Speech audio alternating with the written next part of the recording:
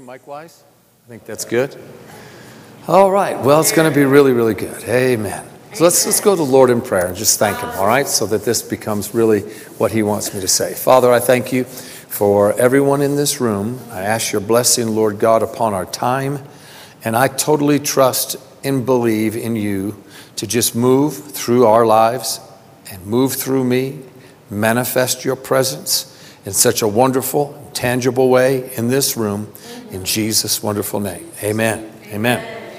So I'm going to start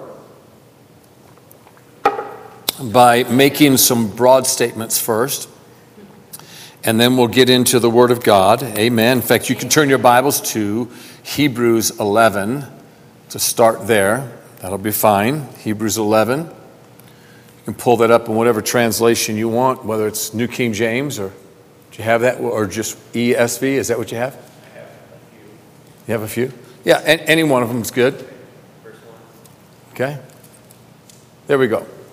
In fact, why don't you go a little further down, let's see, maybe around verse 4 or 5. And okay, that sounds real good. So some of the statements that I'm going to make it's very interesting to hear people's testimonies over the years. The more that I've been emphasizing people having, and I'm emphasizing it for the purpose of myself as well, having a greater relationship with God, a more tangible relationship with God, okay? This just goes without saying, but any earthly relationship that you have grows not only by the time that you spend with each other, but the tangibility that you have with each other. Amen. In fact, you could say it like this, and this is what I call the word connection, having a connection. I think it entails three things: time, tangibility, shared experiences. I don't want you to get lost in that, but just for a second, think about it. If I have a real connection with somebody, if I'm to make a connection with my wife, a connection with my kids, it's time, tangibility, and then I'm going to, out of those two things, I'm going to have a shared experience. Testimony.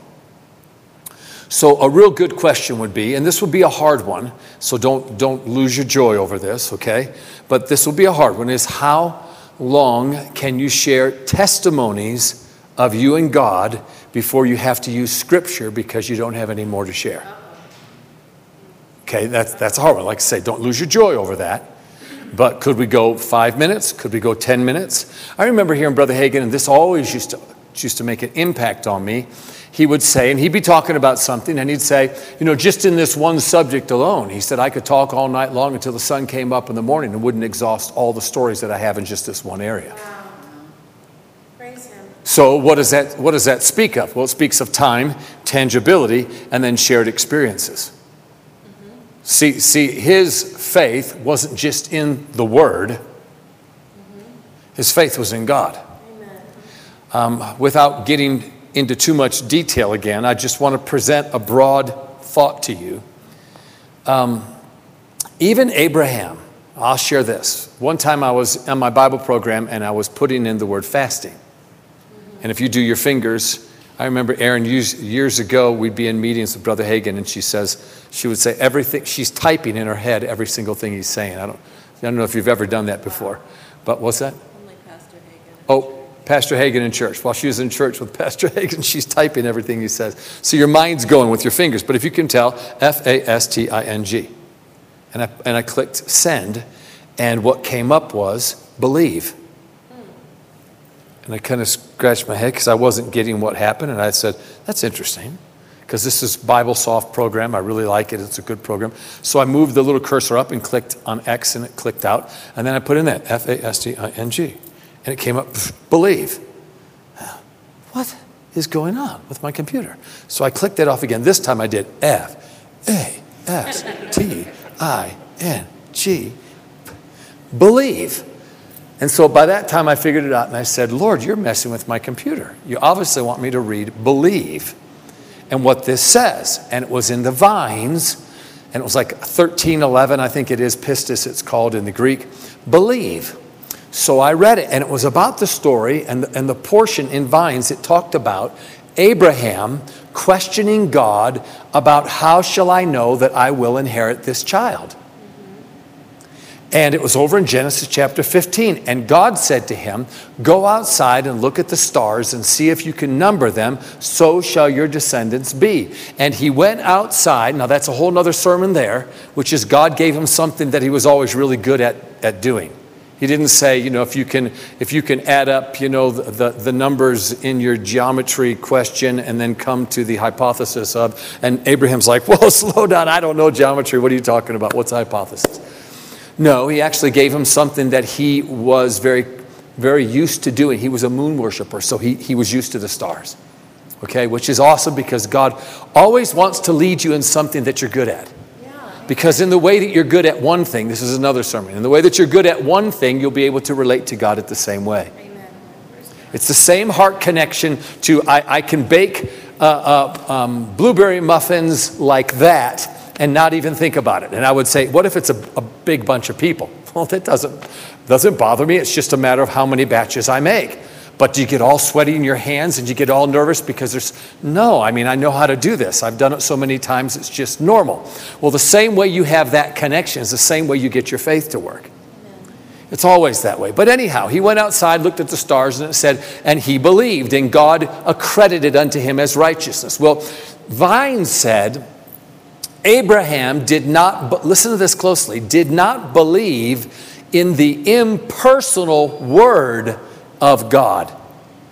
Vines called what God said to him impersonal. He believed in God. He didn't just believe in a word someone gave him. He believed in God, so therefore any word God gave him, he was willing to bet his life on. Wow. Yeah, that's good. So where's the emphasis? On the word? No. Where's the emphasis? On God. There's a shift coming. For all of us word of faithers, where it's just the word, man, you got to have the word, got to have the word, got to have the word. Well, you actually have to have God. Because if you have God, then whatever he does, whatever he says, whatever you see from him makes sense. Because if you just have words, but you don't know him, then they're impersonal. They become personal when you know him. Amen. Okay, is this making sense? Yes. The Lord wanted me to see that. That's why I wanted you to turn over here. Let's now look at how it starts. By faith, Abel offered to God. Okay, do you think that Abel was building up his faith in order to make an offering? Well, if you don't know how to answer that, I'm going to say, obviously, he wasn't. He had no concept of the word faith. He wasn't thinking of it. It wasn't in his mind. He was just doing what? He was honoring God with an offering. Go to the next one. By faith, Enoch was taken up. Do you think Enoch was thinking, I have to build up my faith in order to be taken up? Do you think he was doing that? Do you think that he was saying, I believe I receive, I believe I receive, I believe I receive? Do you think he was doing all that kind of work to build his faith? No, he wasn't. He was spending time with God. Go to the next verse. Without faith, it's impossible to please him. So, are you trying to have faith in order to please him? Or are you hanging out with him, which is what pleases him? Paul even said over in Galatians chapter 2, I don't try to please you, talking to those Galatians. And guess what? I'm not even trying to please God. Why? Because we are already pleasing to God. It's something that God did for you is to make you pleasing. If it's up to you to please him, then what work is so pleasing that you feel like it's better than the last work? And now you're right back into the law. Aren't you thankful that we can lift our hands up to a God who loves us and is pleased with us just because we're his kids? Amen. Go to the next verse. By faith, Noah, being warned by God concerning events. Do you think Noah was thinking about faith when he was building the ark? No. He had an encounter with God, and God warned him about something he didn't even know. A flood. What's a flood? Have you ever heard, who was it? Bill Cosby had a really funny skit about Noah. Build a flood. What's a flood? You know, do you think he knew? No, he didn't know what was going to happen. He didn't know about the future events, but he had an encounter with somebody that obviously rocked his world, and he wanted to do what? Respond to him. And it says by faith. No, my point is, we can go one verse after another, after another, after another. My point is here. When Paul was writing this, if Paul was the writer, I believe he was. If Paul, when he was writing this, he penned it by saying their experiences with God and the actions they took and how they responded to him is an example of an individual's faith. But not one of them was thinking about faith when they were responding to God. They were thinking about him. John said, the writer over there in the epistle, 1 John chapter 5, you don't have to turn there, 5 verse 14 and 15. It says, and this is the confidence that we have in his word. No, it didn't say in his word. It said this is the confidence that we have in him. That if we ask anything, what? According to his will, we know that he hears us. And if we know that he hears us, we know we have the petitions. Where's your confidence? In what he said? No, it's in him. Because if you just have what he says, but you don't have him, it's impersonal. It becomes personal when he's real. Yes. Amen. The emphasis should be on him. And everything we use from the Bible should cause you and him to have a greater tangibility. Come on, the connection that we want. Ben, you hear it everywhere I go. I travel all over the United States. And you hear people say, all right, now we got our connect groups next week. We need you to connect with the church and be here. We need you to connect with the pastors and be here. And I'm going to just say, does anybody want to connect with God? You connect to everything else. In your verbiage, it's full of connection, which is time, tangibility, shared experiences. You want to have shared experiences with the church, shared experiences with your little group, shared experiences with your pastor. How about one with Jesus? Because if I can get you a shared experience with Jesus, then everything he says, you'll step out beyond your level of confidence and you'll have something you've never had before. Amen. You can't step beyond your level of confidence if it's not personal with you and God. Yes, praise the Lord. Praise the Lord. Is everybody doing okay? Amen. Thank you. Amen. So, let's go here. Let me see where I want to have you go. I'll take you over to Romans and chapter 1. We'll start in verse 18 through 20. And this is in the Message translation.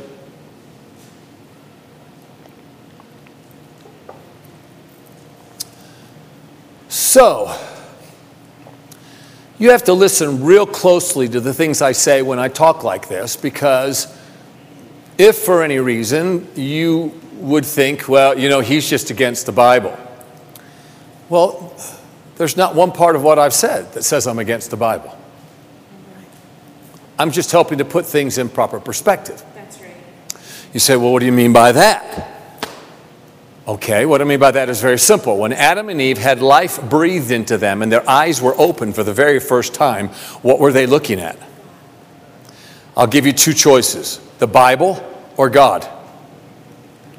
If you decide your answer is God, number one, it would be correct. But number two, then it does say something if God is the first person that they're looking at. It says that he is plan A.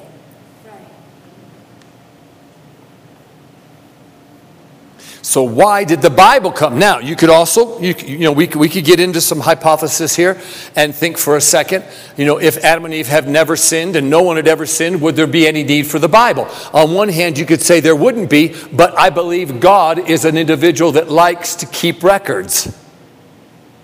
So I believe there still would be a book of wonderful experiences of those that were before us. That are used for what?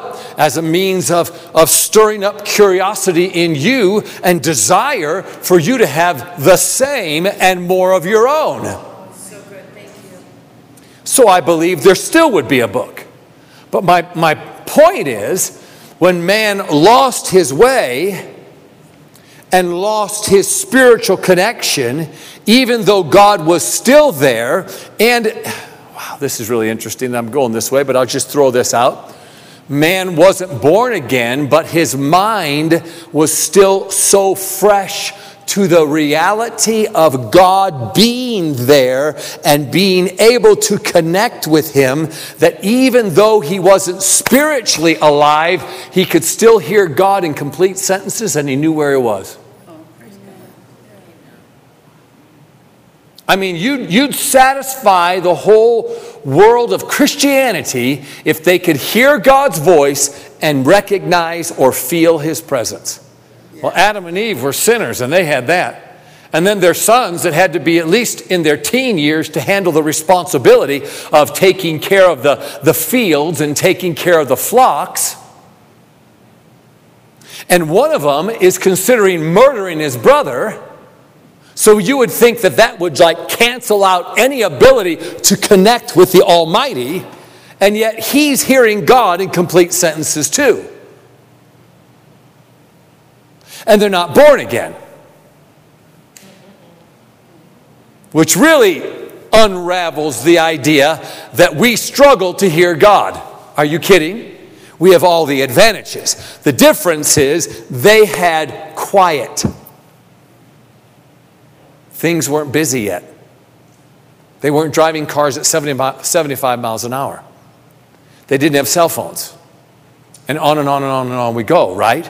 In other words, if you don't have connections to other things, your heart is open to connection to what? To God. Amen.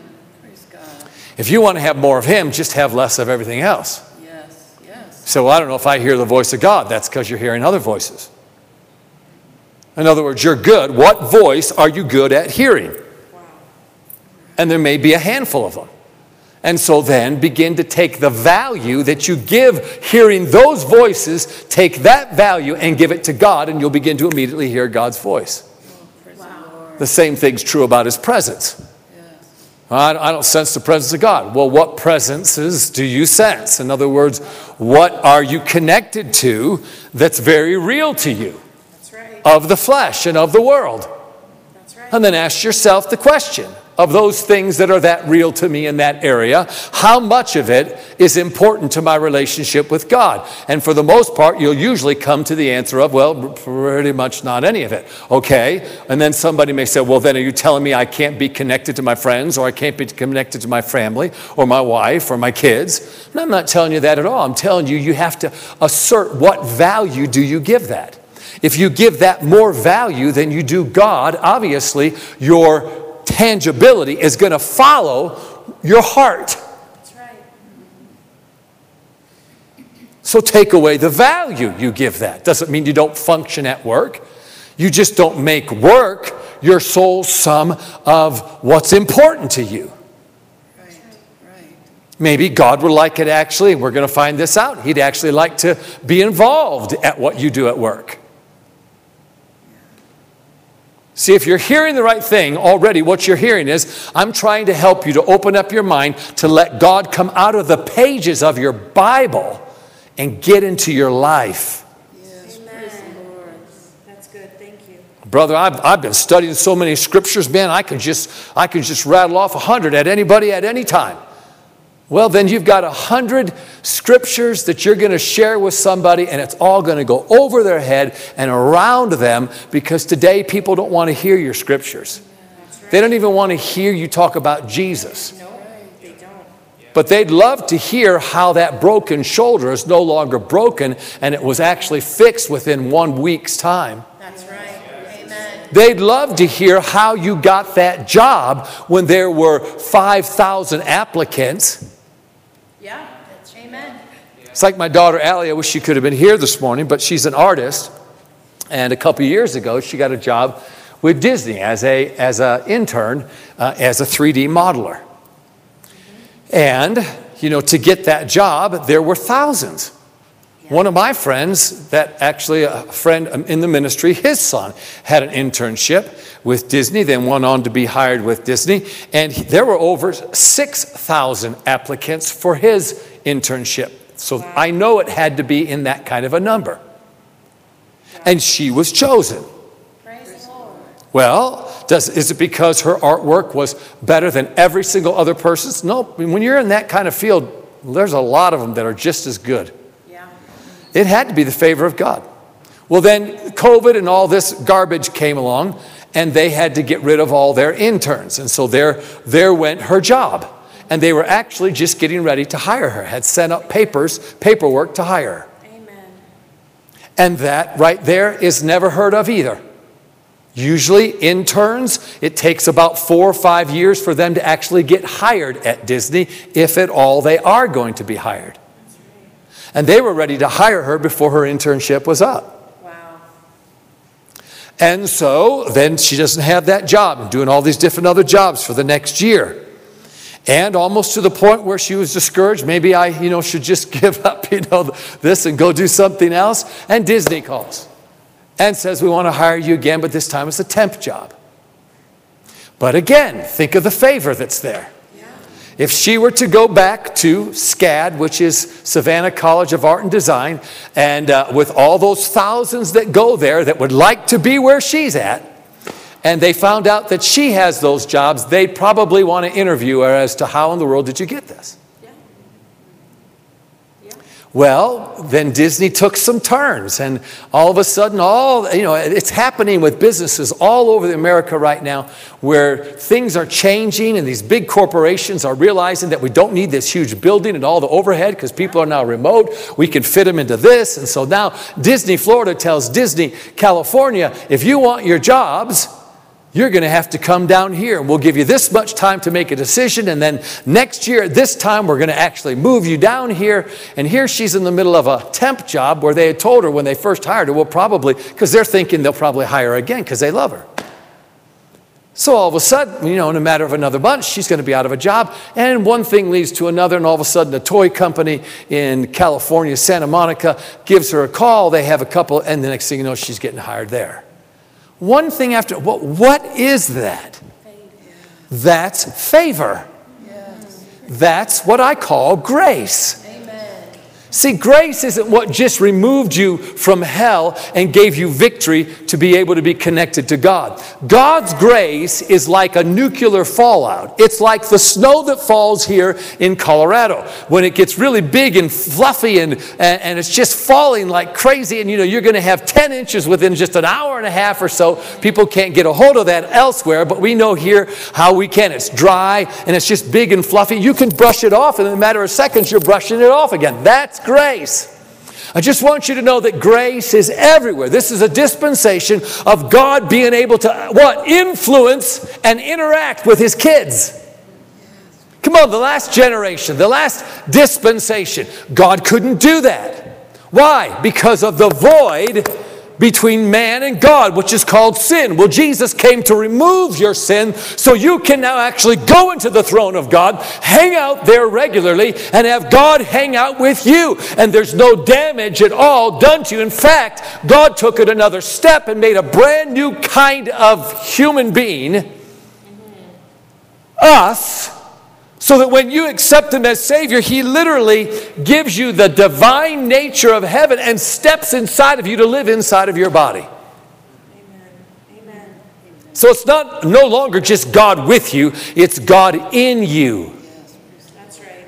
Hallelujah. To do what? To influence you in every area of your life. To take all of your shortcomings and bring them up, and to take some of the things that you need to be brought down. Amen. To make a level playing field where you can experience him on a regular basis. So what is Christianity? Is it all the works that we do? Is it coming to church? Is it being the cloth girl? And is it being the usher? And is it just studying 10 hours a day? And is it how many hours we pray every morning? Or is it the actual interaction with God on a regular basis? It's how much time you can spend with him. What's a marriage? It's interaction with your spouse. Otherwise, you're no longer married. A marriage isn't a good marriage if you're on one side of the house, your spouse is on the other side of the house, you don't sleep in the same bed, and you never talk to one another. That's right. But we're married. Well, whoop-de-doo for you.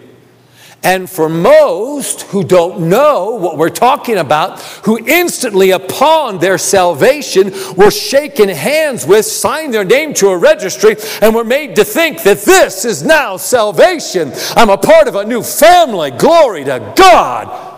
And they said, yes, come to 7 weeks of classes while we teach you what it means to be a Christian. And then they just get you entrenched into doctrine. And they suck the life right out of your experiences with God.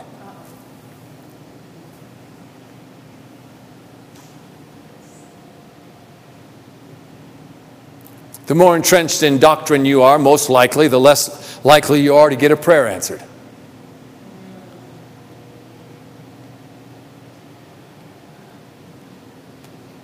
Boy, this is going real big, I can tell.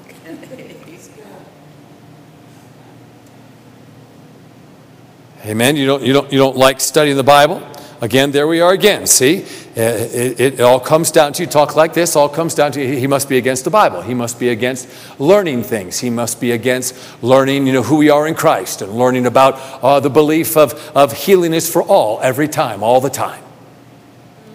We must be filled with the Holy Ghost. He must be against all this. He says, no, not against them. They have to be put in proper order. That's right. Amen. Amen?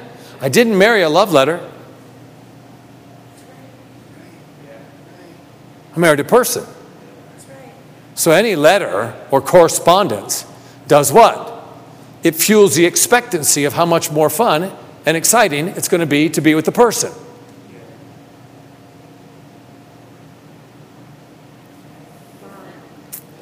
Praise the Lord, buddy. We could leave just right now. Amen. Just call it a day. Amen.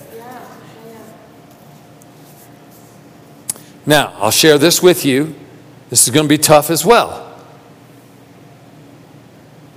When I find people that didn't have their start in some type of religious environment, they'll tell me, and it's always the same story. They'll tell me story after story after story after story of their experiences with Jesus from the moment they got saved. You come into my room at night, I write down things in journals. I mean, all during the day, I'd have these like epiphanies. God's just everywhere. Could you get an answer to a prayer? And this is what they'll say. Most of them will say, well, I didn't even try to. It just kind of happened. And you heard his voice. Oh, my goodness. It was just so real. Well, what happened? I'm talking about one after the other. The same story every time. What happened? Well, people found out I was a Christian because of all the things that were happening. And so they invited you to their place of worship. Yes.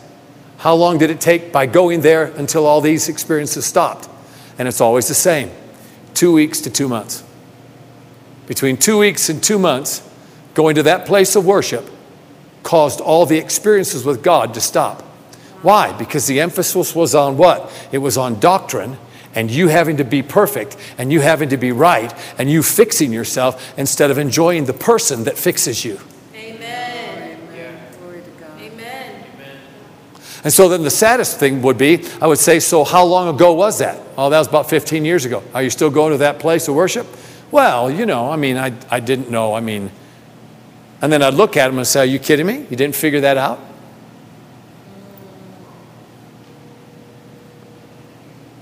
So that's why I was so impressed with what Pastor Amy preached a couple of weeks ago when she handed out the green, little neon green cards.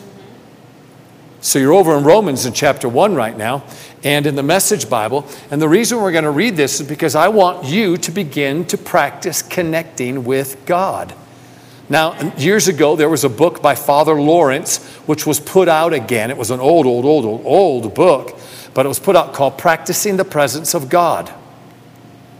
This is what we're talking about, but just using it in a very practical sense. There's ways to connect with Him. Time, tangibility, shared experiences. And that's what you want to build up. You want to have an arsenal of experiences with God that are just normal and fun on a regular basis, so that anything that comes to meet you that's negative doesn't knock you off your feet. you immediately think to yourself, well, this is preposterous that I would think that there could be a lump or a growth or some type of a pain or some type of a sickness or disease symptom coming on my body when I'm hanging out with Jesus. Are you kidding me? And you'll immediately put up a front to it and won't accept it. Most Christians accept the bad and then try to get out of it. Why accept it in the first place if it's very unnatural and not normal? Right. Amen. Because your normal has become hanging out with Him. Where your relatability is to God being real, talking with you, sensing His presence, finding Him influencing your life on a regular basis every day until you actually play a fun game called how many times can I recognize the grace of God within a given day? I mean, I've been thinking about ordering one of those little clickers and just keeping it on my belt so I can just click, click, click, click, click, click, click. Not so that I walk around and say, I noticed Him 500 times before noon. But so that I can become aware of having that to not take half of my day and be oblivious to the fact that God actually exists. So this is one of the places that I wanted to take you, Romans chapter 1, 18 to 23. Oh, when I was sharing with you, Pastor Amy got in here and started talking with those cards all about you beginning to connect with God. Now, in my travels, I haven't really actually experienced but maybe a handful of preachers that get that. And to be honest, I told her how wonderful the message was, and I also slipped something in, which was you could really preach that same exact sermon every week for probably the next 3 to 4 months. Because that's the sermon. Getting you to connect with Him. Him becoming real and you looking for Him being in your life. Amen. That's the sermon. Because listen, there's a difference between having an impersonal word, because you know the Bible so well, but you don't know Him. So the tough time comes and you'll start speaking Scripture, but there's not that inner connection with Him. Do you know how many people I've watched die quoting more Scripture than I know myself? Because it's Scripture. They know the Scripture. It doesn't mean they have bad hearts. Of course, they love God with all their heart, but they're not having the actual connection, the experience with God. He's supposed to be tangible. He's supposed to be real. Come on, Brother Hagin used to say when I get in bed at night next to Aretha, the Holy Ghost is more real to me than she is. You say, what does he mean by that? Well, it all comes down to getting quiet. Be still and know that I'm God. No doesn't mean be still and have intellectual knowledge that there is a God. No, there is a God is not going to cut it for you. It's when He's still, He's experiencing Him. Why? Because in the stillness, that's when your spirit, it's easy to detect your spirit connecting with God. When you're busy in your day, your flesh and your mind are working really hard. When you lie down or you get quiet, that's when your mind and your flesh can just relax and you can experience God. So He's saying in that moment, it's not like if He just turned His attention to His wife, He wouldn't see her. It's not like she disappeared. If He reached His hand over, He would feel her. It's just in the quietness, while He's there with her, His spirit fellowshipping with God is more real than her. Now you begin to develop that, and your spiritual connection can be more real in the midst of traffic, in the midst of chaos, in the midst of a bad report. Amen. In the midst of somebody coming to take your home, your job. That's what we want. God to be so real, He's real to us no matter where we are. That's right. That's Christianity. That's Christianity. I'm going to say it again. Christianity is not how many scriptures you can quote. Christianity is about spiritual success. Spiritual success has to do with answered prayers. It has to do with the kind of fruit you produce. That's right. Amen. Folks, there's no test. Walking through the pearly gates, you don't have to have, the top 100 scriptures, memorized. And I'm not telling you not to memorize Scripture. It's good to have an arsenal of Scripture that's in your heart.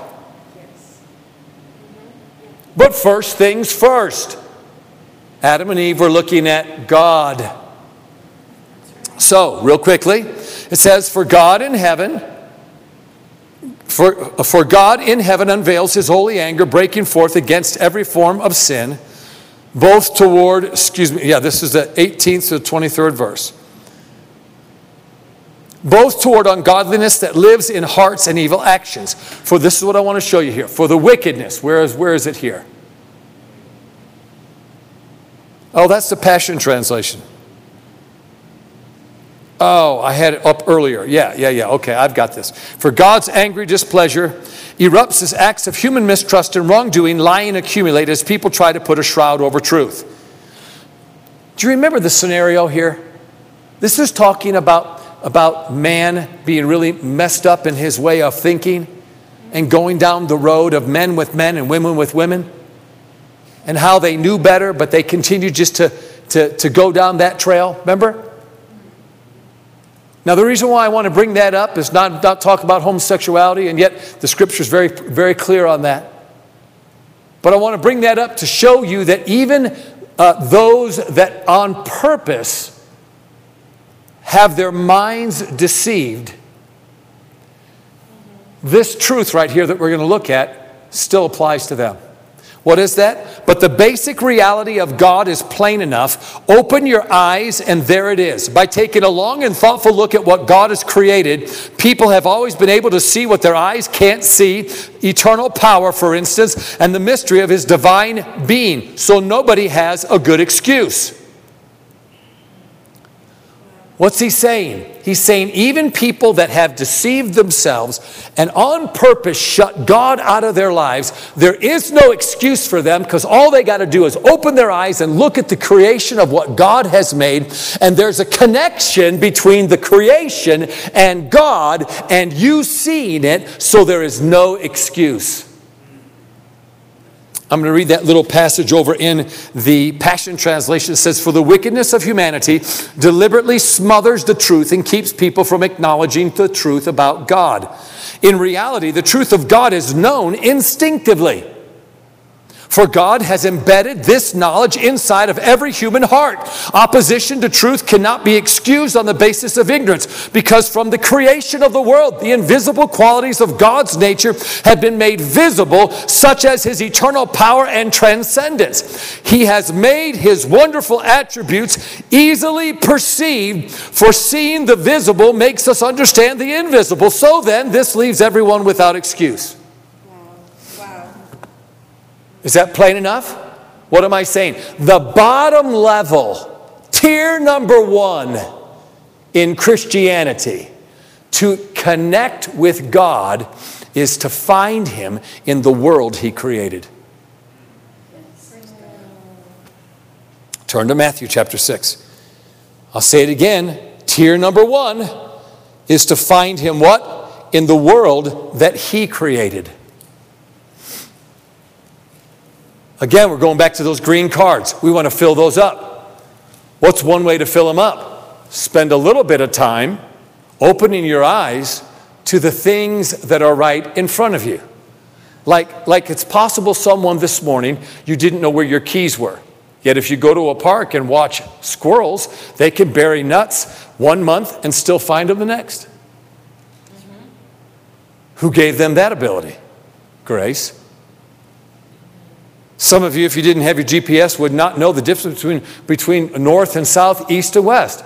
And of course, we should have a little bit better understanding here in Colorado, because if the mountains are on your right, then you're going south. If they're on your left, you're going north. Right? Right? And if you look off into a plain, that's east. If you look off into mountains, that's west. We have a little bit of an easier time with it. But my point is, how do geese know to go north and south and they don't end up in somewhere else?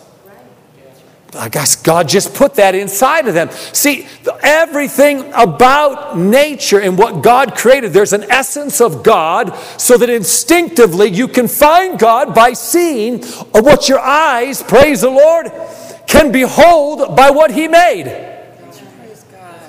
I'll give you another example. Has anybody ever been to Times Square in New York City? Yes. Have you ever been there at night? Has anybody ever seen the dropping of the ball, Times Square, on New Year's Eve? Okay? How bright are the lights of New York City? So bright that if you were to look up, you almost have to squint, right? And it's like the brightness of the lights makes a haze. So what if it was a perfectly beautiful, clear night and you were trying to see the stars? Wouldn't it be real difficult? Because you got to look through all the lights. Now, who created those lights, God or man? Man did. Okay, keep that in mind. If you were to go 30 miles west into the foothills and mountains there in western New York, or excuse me, eastern New York, and there were no lights, do you think you could find the stars? It would be a blanket, right? Okay, now put this together with me. The closer you're attached to the world that man makes, I'm going to say it again. The closer you're attached to the world that man has made, it's called society, the less chance you'll have of seeing the stars. Meaning, the less chance you'll have of experiencing God. If you fully buy into society and the world that man has made, I'm telling you right now, on the balanced scale of life, if society is way up there in the top, then God is way down here at the bottom. Where do you get that? 2 Corinthians chapter 5, to be absent from the body is to be present with the Lord, which means what? The more conscious you are of your body, the less conscious you are of the Lord. Take away the value of your body, become less conscious of it, and now your spiritual consciousness rises to the top. Right. Amen. So the more you buy into society, the way that man does life, and think of it, the herd mentality is, well, everybody's doing it. So you just assume this is what life is.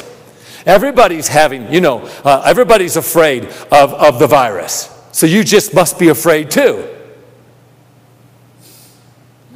If you want to find God, retreat back to the world that God made. And the moment you do, you'll find Him everywhere.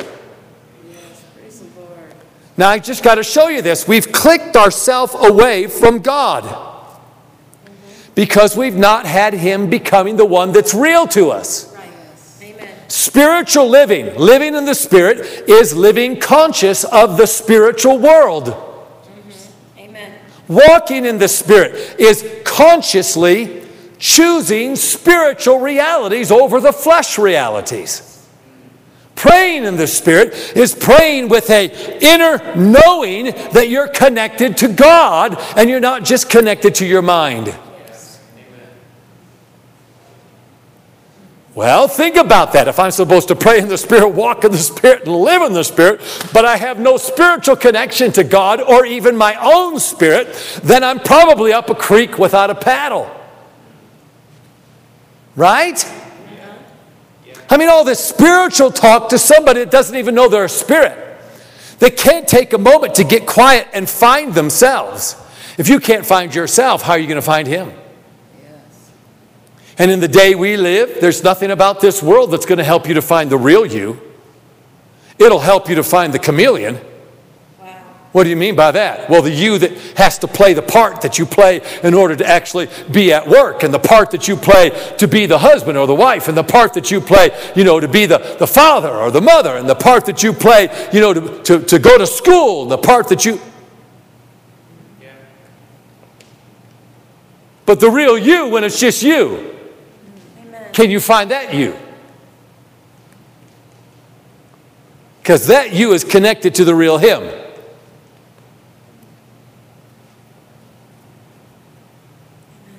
It's good, isn't it? Yes. You know why? Because this is Christianity. I could talk to you about the recapitulation of the mercy seat where the blood was applied. But you'd say the what? Yeah.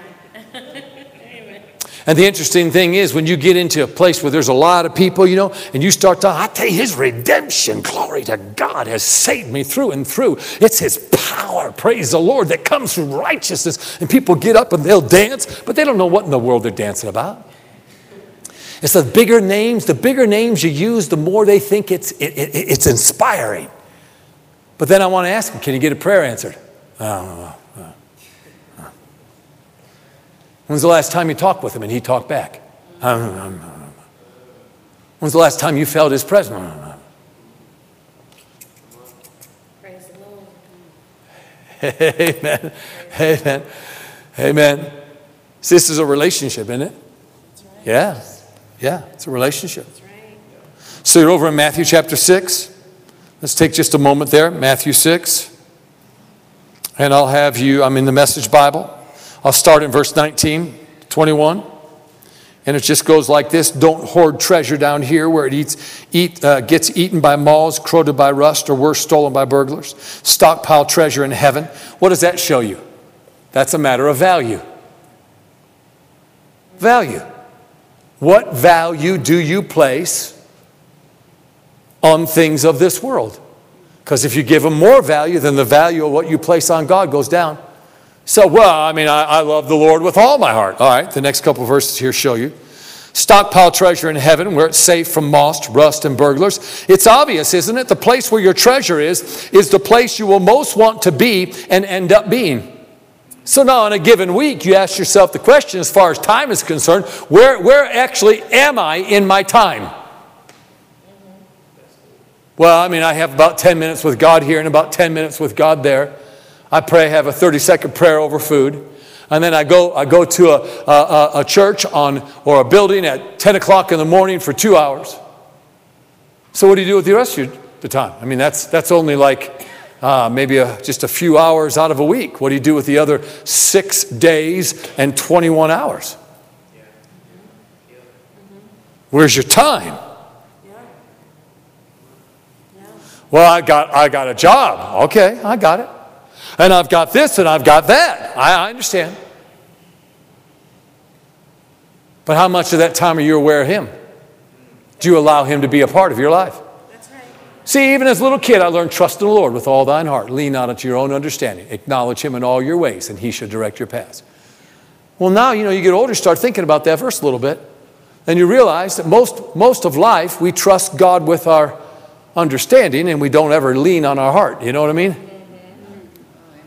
And then the second part is, then you start realizing, what am I acknowledging? Because acknowledgement is invitation. So if I'm acknowledging the flesh and the world, then it's invitation for the flesh and the world to become more real and for me to have even greater experience. If I'm acknowledging God, then it's an invitation for God to actually show himself strong and be a part of everything that I do. Amen. Come on, you got to realize there's a part of God that's very amazing, just like with Nathanael. Remember Jesus is calling his disciples? Remember that? And he saw Nathanael and said, hey, there's an Israelite who was no God. And he says, well, how do you know me? And he said, I saw you under the fig tree.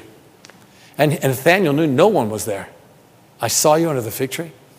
What did Nathanael do? Well, how did he respond? My Lord and my God. Remember that? How did Jesus respond? That's right, son, you better not forget it. No. What did Jesus say? This is my interpretation. Remember, because Jesus said, he said, you'll see heaven open and angels ascend and descend upon the Son of Man. Remember that? That's what he said. But this is my interpretation. Is Jesus looked at him and said, Nathanael, did you like that? And Nathanael said, yeah, that's amazing, Lord. I know you're Lord. Would you like to see more? Of course I would. Hang out with me. You'll see angels ascending and descending upon the Son of Man. In other words, what did he say? He said, Nathanael, I didn't create hide and go seek. I'm not hiding. If I was, you'd never find me. Wow. He said, I created show and tell. He said, if you liked that, tell somebody and I'll show you more. And if you like what I show you next, then tell somebody again and I'll show you more. What do you mean tell somebody? Testify to your experience, and he gives you another one. Testify to your experience, and he gives you another one. And he's never going to run out of giving you more and more and more and more until you get hooked on Him instead of hooked on the world.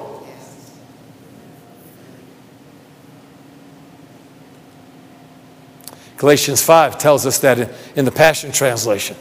We won't have to turn there, but you know the whole thing about the flesh fights against spirit, spirit against the flesh? It says the intense cravings of the Holy Spirit will basically drown out your cravings for the flesh. And it'll become dominion. But the flesh will hinder the Holy Spirit from being the Holy Spirit. If there's anything we don't want to do is get in the way of hindering God from being God. He's real good at what He does. He doesn't need our help. But we got to get ourselves out of the way so He can be who He is. Because any situation that doesn't look like it should in Scripture is because we're in the way. We're in the way with the flesh. We're in the way with the world. We're in the way with the law. Paul went on 3 places. Every time he opened up an epistle, the first part of the epistle was nothing more than this is who you are. This is who you identify with. This is what Jesus made you. He brought you out into the light. You're a child of light. Woo! Glory. I can hear the organ going and I can see the saints praising. But then the last part of his messages was always, why have you gone back into the flesh? Why'd you go back into the world? Why have you gone back into the law?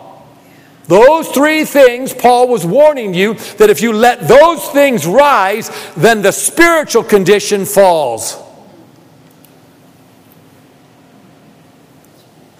God's into what? God is into more.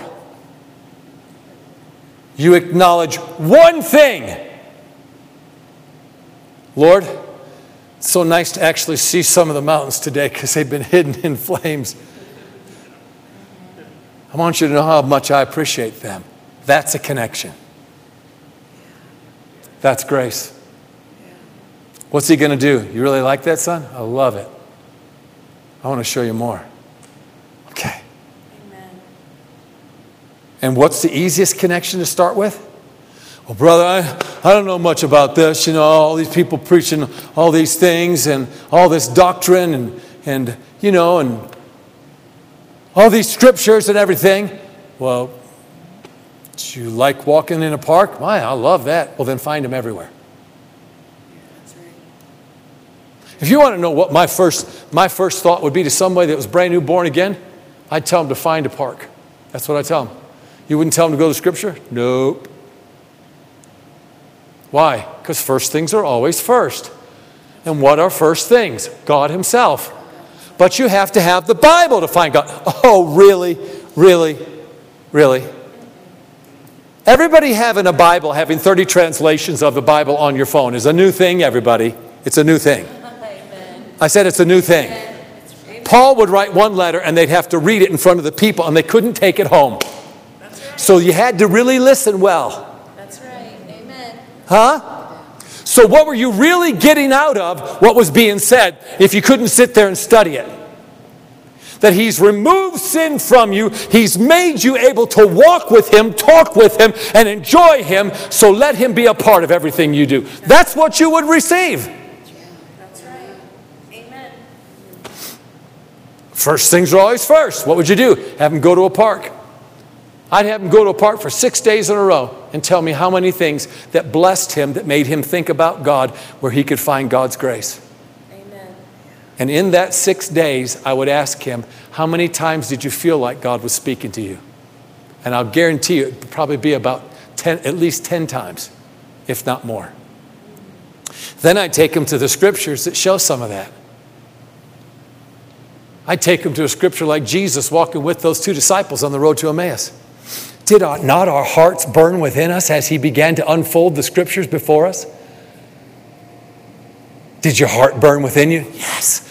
I went out, within seconds of being in the park, it's just like every care disappeared and I started seeing things, and the littlest things that I saw and said, Lord, that's got to be you. That's your influence. That's amazing. He began to speak to me.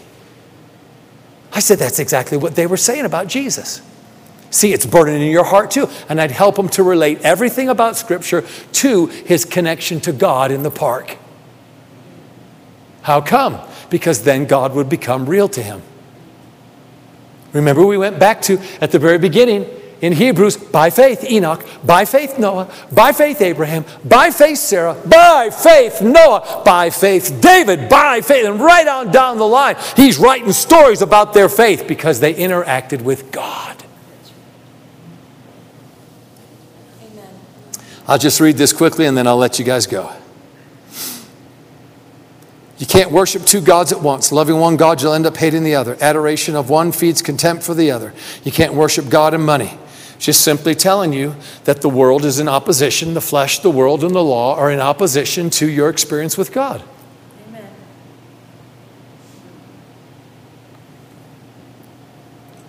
If you decide for God, living a life of God worship, and we actually must have decided that because we're here. We're at a place of worship. Then listen to what it tells you. It follows that you don't fuss about what's on the table at meal times or whether the clothes in your closet are in fashion. Well, what's he saying there? He's saying everything about the flesh and the world is very trivial. Yeah. Amen. In other words, people, their lives are filled with drama. Yes. And the more you allow the flesh and the world to mean something to you, the more potential drama you have invited into your life. And the more drama you have, the more it will pull on your attention to experience God. Yeah. Amen. The more real God becomes, the less real these things are even important. There is far more to your life than the food you put in your stomach, more than your outer appearance, than the clothes you hang on your body. And then notice what he says. Look at the birds. Free and unfettered, not tied down to a job description, careless in the care of God, and you count far more to him than birds. What did he just tell you to do? The same thing that we're talking about. See, Pastor Amy brought this whole thing out about you connecting with God and just beginning to become aware of God doing things in your life. Do you know the greatest majority of the things that God will do in your life are always the small things? The things that you've probably even said among yourself, man, I had a really lucky day today. Wow, you can't believe the coincidence that I had. It wasn't a coincidence at all. It wasn't luck at all. It's just the Holy Spirit endeavoring to work with you in everything you do. Come on, think for just a moment. Acknowledge him in all your ways and he will direct your paths. How do you acknowledge somebody in all your ways unless they're with you at all times? That's right. So number one, is he with us at all times? I'll never leave you, never forsake you. I'm with you always, even unto the end of the earth. Wow, glory, amen. That's number one. But number two, to acknowledge him in all your ways means he actually wants to help you with what you do. That's right. Amen. Yeah. Amen. So that means the littlest of things. Come on, Solomon, Song of Solomon 2:15 says, it's the little foxes that spoil the vine. So then wouldn't it be the little tiny repairs that fix the vine? Yes. In other words, the little thing of acknowledgement, the next little thing of acknowledgement. It does what? It builds the cohesion of this relationship that was always supposed to be real. Do you believe the law of Genesis? Everything begets after its own kind? Yes. All right. Then let me throw this one out for you. You can chew on it. If someone leads you to the Lord that has no personal, tangible touch to God, he will create within you an individual who now loves God, believes themselves to be saved by God, but you also have no personal touch with God. If we lived in an environment of people where everybody that was talking to you about Jesus is telling you stories about what he's done for you, not drowning you in Scripture, then reproduced after your own kind, you get saved with an unbelievable expectation to meet God personally right then and there. Are you just picking on church? No, I'm preaching the gospel. You go over to John 14, and it says, even in the Message Bible, it says, when you come alive, you will know absolutely that I am in you, and you are in me, and we are in the Father. And then he goes one more verse to talk about how I didn't leave you orphans. I'm going to come back to you. And then he goes on to say, and he says, and I will manifest myself to you. What is that? I will manifest myself to you. The Amplified said, I will make myself real to you and I'll let myself be seen by you. Amen. Amen. See, Jesus believed the moment you came alive in your heart, your spiritual person came alive to God, and you now know Him or experience Him in the same way your flesh experiences one another. Amen. Amen. That was how it was supposed to be. The moment we got saved, we're walking with God now. Amen. Amen. Amen. So we're having to reteach something that should have been actually rudimentary. Praise the Lord. Look at the birds, free and unfettered.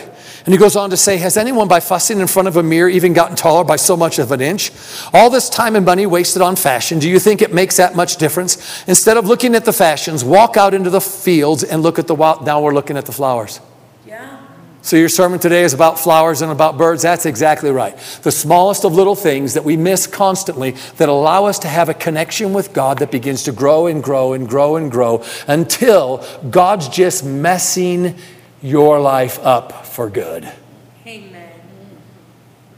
Amen. Every time you invite Him by acknowledging the smallest of things that He has done for you, the appreciation of God is, what else can I do for you?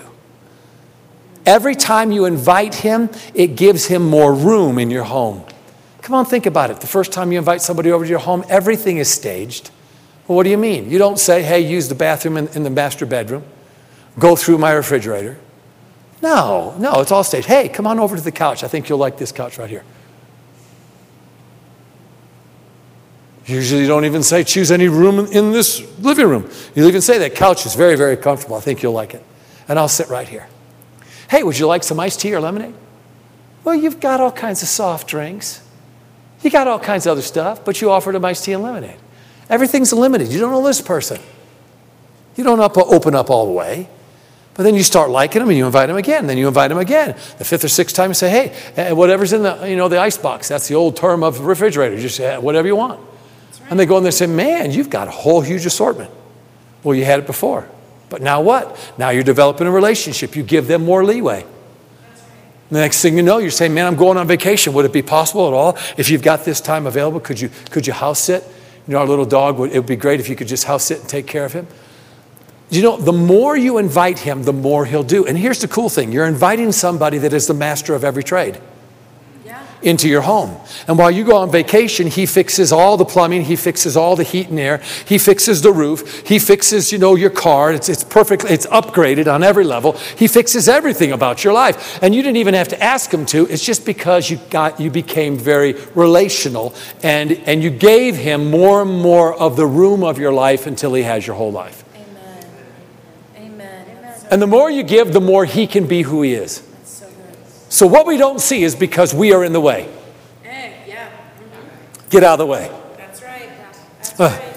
Listen to this last part, and then we'll be done. We'll be done with 6 minutes, so 11:30, you can go to lunch. It says here, they never primp or shop, but have you ever seen color and design quite like it? The 10 best dressed men and women in the country look shabby alongside those flowers. If God gives attention to the appearance of flowers, most of which are never even seen, don't you think He'll attend to you, take pride in you, do His best for you?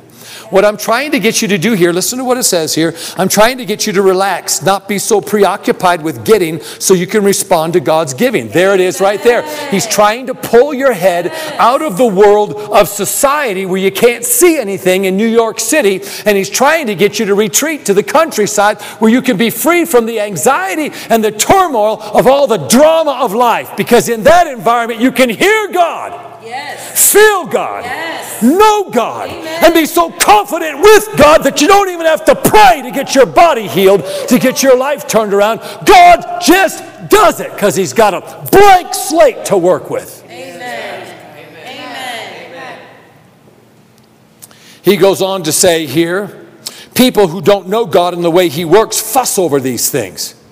But you know God. and how he works. So listen to what he said. Steep your life in God reality, God initiative, God provisions. Don't worry about what's missing out. You'll find all your everyday human concerns will be met. Give your entire attention to what God is doing right now, and don't get worked up about what may or may not happen. God will help you deal with whatever hard things come when the time comes. So I'm preaching this, and this lady raises her hand in the back of the room. She says, I had a problem with this. I said, okay, what's your problem? She said, well, I'm too busy for this. I said, well, what do you do? She said, well, I knit. I said, okay, tell me a little more. She said, well, I'm really good at what I do. And my friends told me, why don't you put some of your items up on the internet? You might be able to sell them. And she said, I became instantly inundated with requests. She said, I have no time. She said, I literally, from the moment I get up, my whole day is complete. My knitting needles are in my car so that when I'm stopped at a red light, I'm doing as much as I can within 30 seconds of the red light because I've got to get my orders filled. I said, have you ever thought about having someone? Yes, my mom came to help me, but I had to undo her stitching half the time and redo it, so it became even more of a bother, so I just do it myself. So how in the world am I going to include him in everything I'm doing? Have you ever asked Jesus to knit with you? And she said, excuse me? I said, I'll say it again. Have you ever asked Jesus to get his knitting needles and knit with you? She said, well, I don't really know what you mean. I said, invite him to be a part of your hectic day. Where if he's there, you might just say some things to him throughout the day. That's right. That might just allow him to help you knit better, be in a better attitude when you're done, and actually get more done. And she looks at me and she goes, I can do that. I said, what I'm sharing with you is anybody can do it. It's not that hard.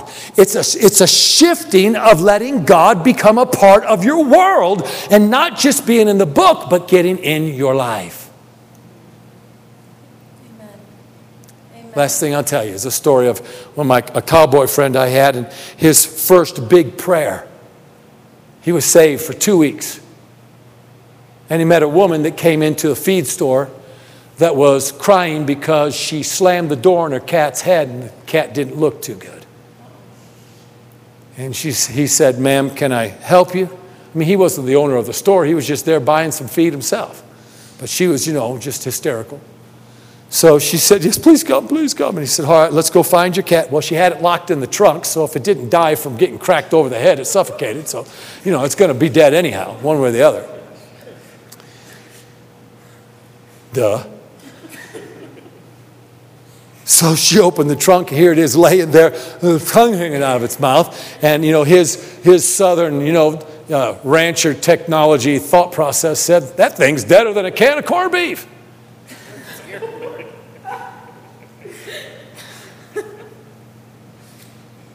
And she said to his comment, well, I'm a Christian. And his comment was, so? And he said, how come he was so rude? Because he actually was very smart. He had 4 earned PhDs. He read 5,000 words per minute with 97% retention. He read the Bible as a 9-year-old in 4 hours. So he was a genius. So when you're that smart, everything has to add up. Math actually works. Yeah. So in other words, dead cat Christian. How does that work? And if you're thinking, well, I don't have a problem with it. Well, there's the first problem.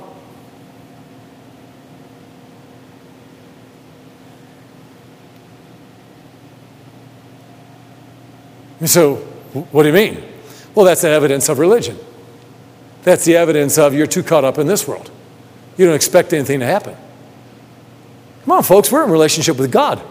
Not just another human being that's got a little advantage over us. Huh? Amen. Not somebody that's got a PhD that's just done a bunch of studies, and so we give them our whole life and let them knock us out so we can't even be there to actually argue with whether or not they're doing a good job, hoping that they'll wake us back up.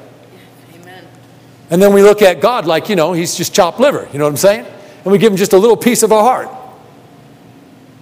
So see, to have a dead cat and say you're a Christian, that doesn't add up to a cowboy that's smart. Remember, he didn't have any religion in him. So he's got a blank slate. So he hadn't been told that those things just don't happen. Like sometimes God answers your prayer. Most of the time it's maybe, but usually it's no. He don't have that background. So he said, so what? She said, well, I prayed. Now it really doesn't add up. You're a Christian. You actually entreated God and petitioned him to raise up your cat, but it's still dead. So does that mean God's dead too? Come on, we sing that song, God's not dead, he's still alive, right? Well, if he is, then contacting him should show the evidence that God's alive. He said, what'd you pray? And she got all misty-eyed. She said, I pray that God have mercy on my cat. He said, listen, lady, it's the ugliest cat I've ever seen. He said, I'm not going to pray for your cat. He said, I'll pray for you. And this is what he prayed. Still to this day, the best prayer I've ever heard.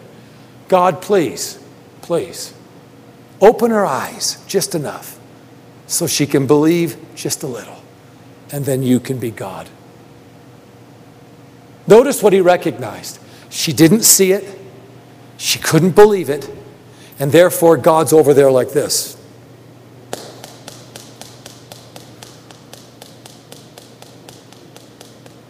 And it's really, think about his long suffering and kindness, that we're actually making it look like he didn't want to heal the cat. We were just in the way. When he prayed that prayer, she cried out of her heart, God, I do believe. Meow. The cat sat up.